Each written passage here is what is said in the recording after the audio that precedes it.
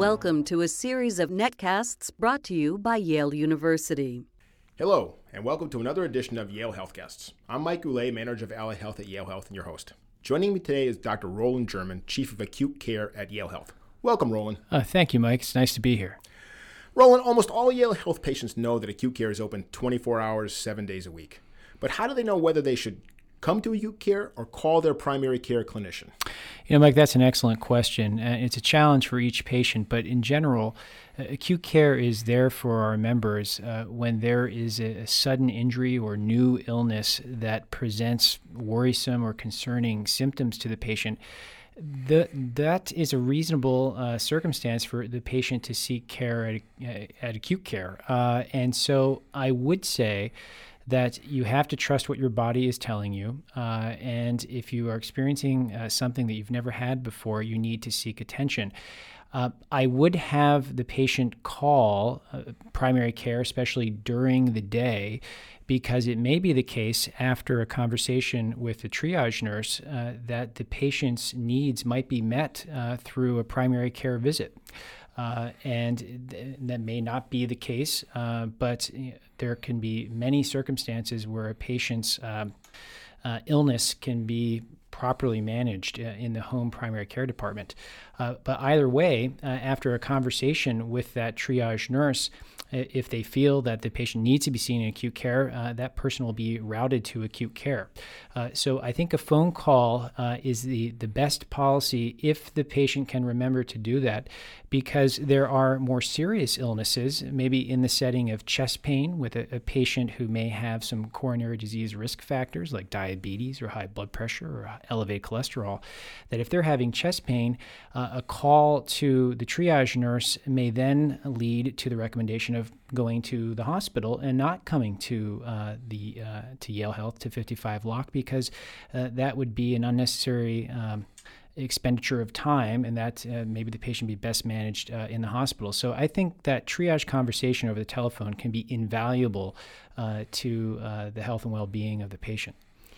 Are there times when a patient should go directly to the emergency room? You know, that's another excellent question, and that's challenging. So again, we have extremely talented nurses who answer these triage calls, and they are an invaluable resource to our members. They will ask very specific questions that can elicit from the patient whether or not the patient is having severe enough symptoms or describing maybe an illness pattern that would require going to the emergency department. There are some cases where it is quite clear that a patient should just go directly to the emergency department, having maybe new stroke symptoms, sudden onset of weakness in an extremity and numbness, difficulty speaking, perhaps an anaphylactic reaction. That's a severe allergic reaction, maybe after a bee sting with hives. That should be a call to 911. Perhaps a very severe injury, an amputation perhaps of a finger or a toe. Those are more significant situations where true emergency department care is in order. But for things where a patient is not so certain, yes, I'm feeling not quite right, no, I've never had these symptoms before, I don't think I'm going to keel over, calling the nurse, calling acute care, especially after hours, that nurse can help provide the patient with the best plan about how to address their health concern. Are there times when a patient comes to acute care that they might end up in the emergency room? Yes, that circumstance happens quite a bit. Certainly, as I mentioned earlier, patients who have maybe coronary disease risk factors coming with chest pain, especially if you're a little bit older, especially if you have a known history of coronary artery disease and you're coming with chest pain or maybe shortness of breath.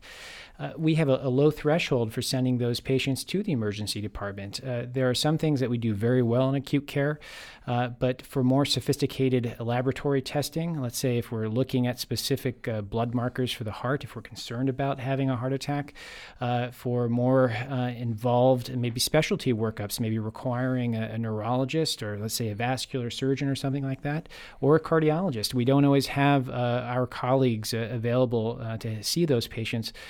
So for situations where we feel that the patient either has a time-sensitive issue especially if it may lead to a serious health outcome, we will send those patients to Yale New Haven Emergency Department. Roland, thank you for this very important information. Oh, Mike, anytime. My pleasure. This has been a Yale University HealthCast, sponsored by Yale Health and the Office of Public Affairs.